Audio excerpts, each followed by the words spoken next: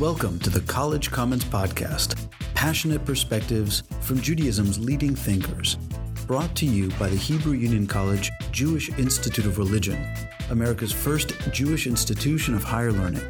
My name is Joshua Holo, Dean of HUC's Jack H. Skirball campus in Los Angeles, and your host. You're listening to a special episode recorded at Symposium 2, a conference held in Los Angeles at Stephen Wise Temple in November of 2018.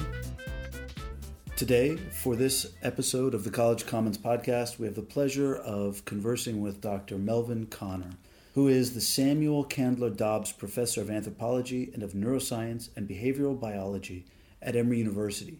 He's a prolific writer featured in, among other outlets, the New York Times and the Wall Street Journal, and he contributed substantially in developing the concept of a Paleolithic diet and its impact on health. Dr. Konner, thank you for joining us on the College Commons Podcast. Thanks so much for having me, John.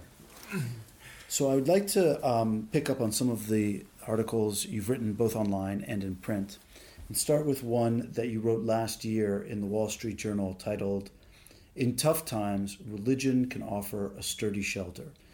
And the title admittedly kind of says it all. The conclusion based on this study is that religion clearly has benefits in reducing certain kinds of stress. But I wonder if you can, even if it's just speculation, but if you can opine about why is it that religion can afford these benefits? If you look at illness across the board, there is definitely a psychological component. There was an old study that showed recovery from surgery. If you have two patients per room, the patient near the window recovers a little faster. There are just so many ways in which a comforting word, the bedside manner.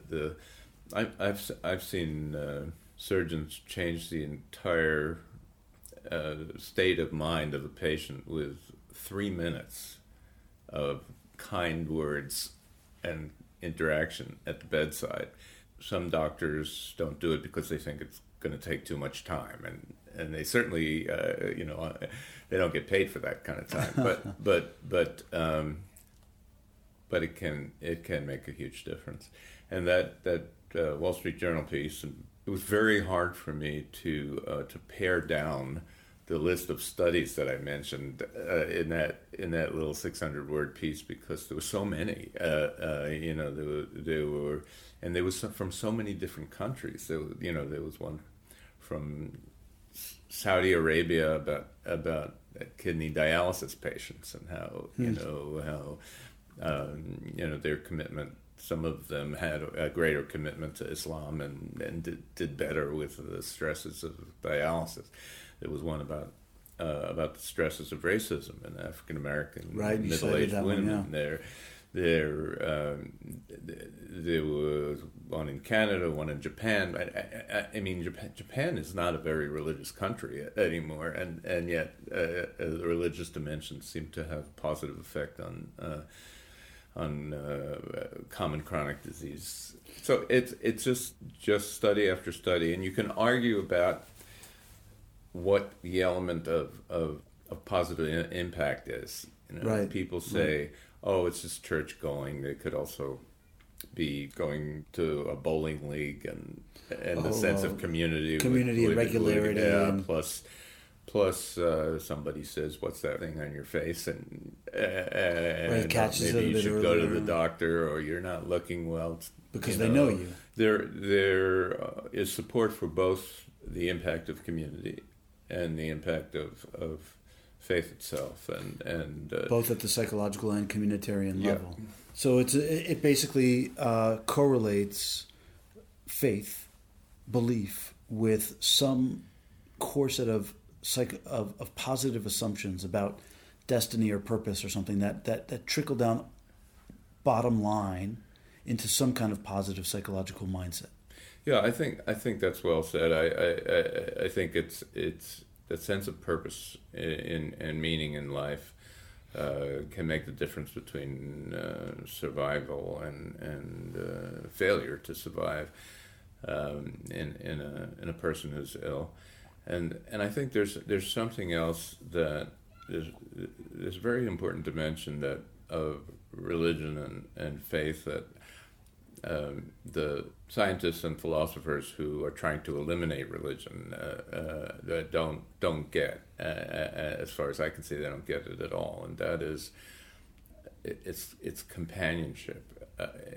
You're never alone if you believe that there's meaning to every action that you take. If you believe that everything you do is observed. And I think it really addresses the loneliness that a lot of people feel. The existential loneliness of going through life. Existential loneliness, right. Would you agree that of all the faith communities, the traditionally strong faith communities in this country, that Jews are the most likely to simultaneously be a member of a community and nevertheless not necessarily believe that there is a companion on their journey, a divine presence? I don't know if I want to, compare the Jews to all other faiths on that. I think that's true of a lot of Jews, and I think it's probably true of a lot of mainstream Protestants in America. And people have the capacity to compartmentalize things in their minds to a great extent. And Rabbi Middleman was quoting a study which I wasn't familiar with, but which said that 85% of Jews would let science trump Judaism religion, if there were a conflict. But for most people, I think there's not a conflict because they're not exactly using the same parts of their mind for science as they are for religion or Judaism. In a way, it's like a child who grows up bilingual and doesn't mix the languages right. hardly at all, and people talk about code switching. And so I've heard many people say, and I think it was true of me when I was religious, that I could have code switching. I could have part of my mind that I would enter, and in a way I still do when I go to services on Yom Kippur and Rosh Hashanah, and even in the services that we had yesterday and today here, I really entered into a kind of altered state through the music, the familiarity of it's like a suspension of disbelief that literature can also bring you to. Absolutely, a suspension of disbelief, and I think that that analogy you just made is works for me very well. That there's something in the experience of Jewish prayer. I just don't care about testing those experiences against some experimental, because they have intrinsic standard. Value that suffices for you. I don't want to say it's the same as reading Shakespeare or watching Shakespeare or going to the Getty and seeing the great paintings there, because for me it reconnects me to a time in my life when I really did have faith, and I would never say that I have faith in Shakespeare or Rembrandt the way I did once in the Jewish God and the Torah. But there's a sacred quality in my mind that comes from the weight of tradition, the countless generations, L'Dor Vador, that these texts have passed through. My grandfather, my photo of my father that I have in his short pants and talit on the day of his bar mitzvah, and it's personal, but also there is. This morning when the Torah was carried around and I took my talit and touched it and kissed it, I wouldn't do that with Shakespeare. There's a quality to the transgenerational passing on of this text and other Jewish texts that makes it almost more sacred to me with every passing generation. Yeah, an accumulation of sanctity. The accumulation of sanctity. I never thought of that expression, but I like it a lot. Before we return to the podcast, we want to let you know about digital learning on the College Commons platform. Beyond this podcast, which is available to the public at large, check out the online courses at collegecommons.huc.edu for in-depth learning, digital syllabi, assignments, inspiration for teaching, and one of our most influential courses called Making Prayer Real. Subscribe with your synagogue for all this and more. Just click Sign Up at collegecommons.huc.edu. Oh, and one more thing. Help us out and rate us on iTunes.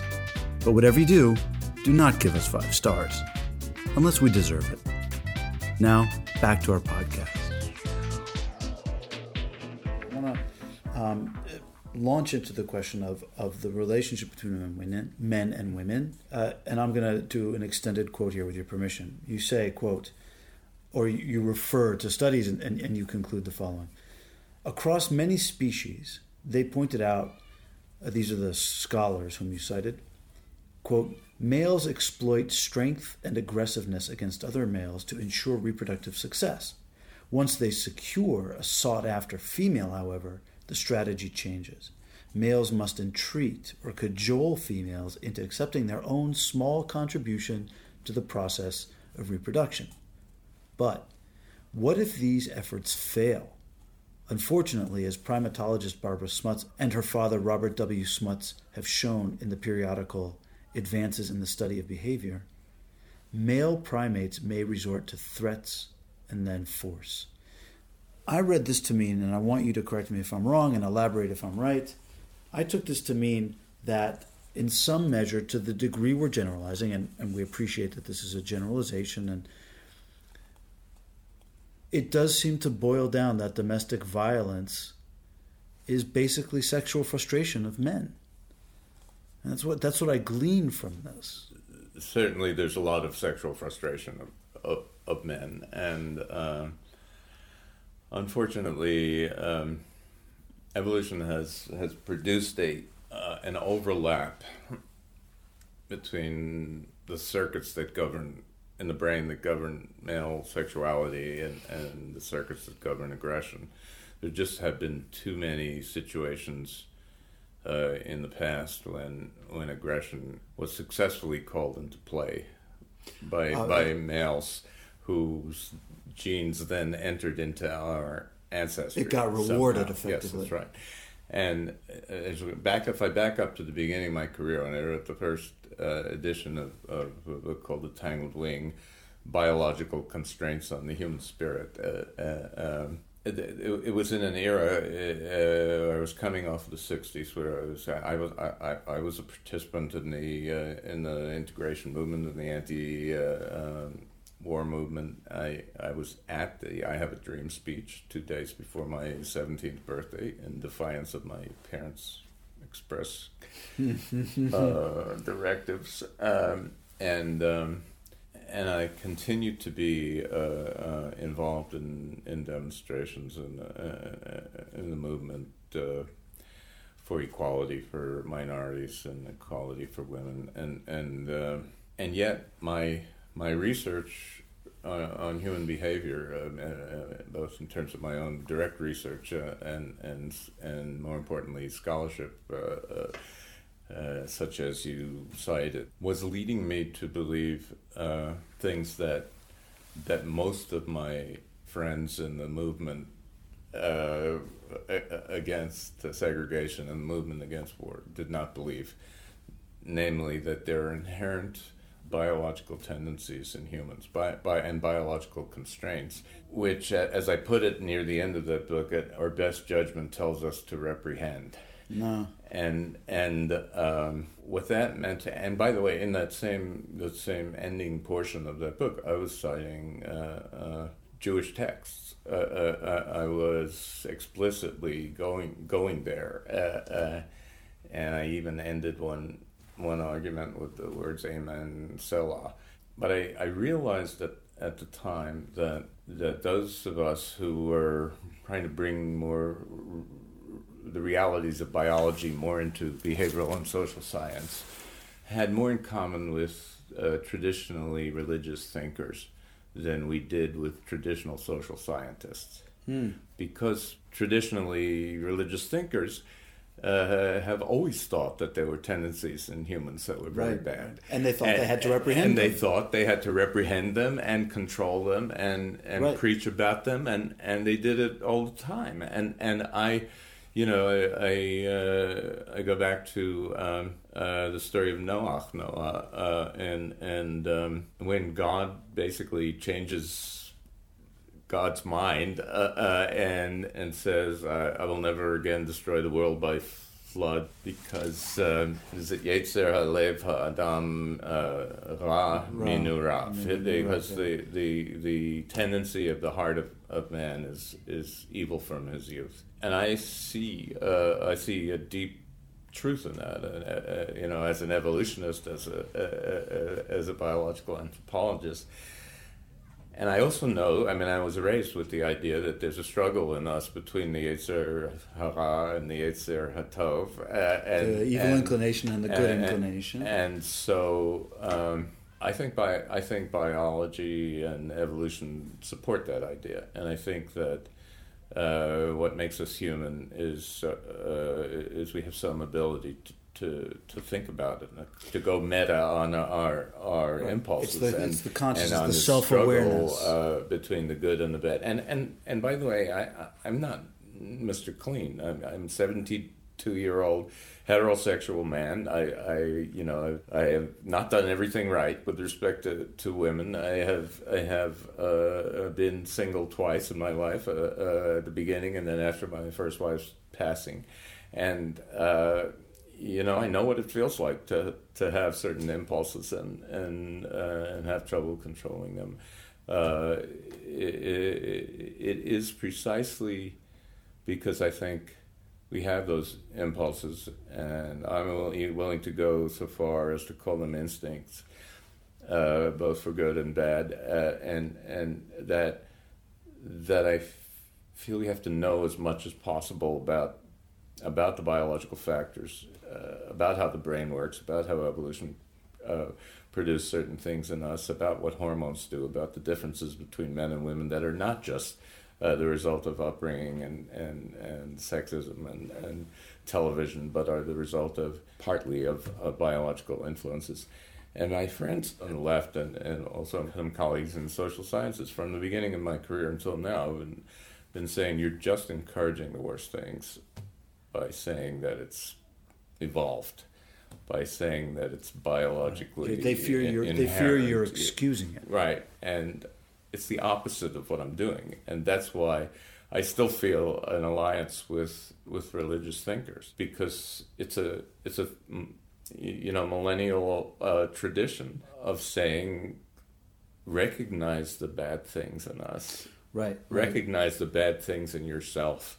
Turn your gaze inward on what's inside you that could do harm, and that's what gives you a better chance of gaining control and doing good instead. You're also you're layering this with a moral layer as well. You're saying that the edified element of the human spirit is not that it's good, but that it is willing to confront evil and it's willing to be responsible for it and then fight against it. Yes, and I think that also it doesn't depend on just a conscience that comes out of nowhere, or at least as far as I believe, it doesn't depend on a conscience that God put in me.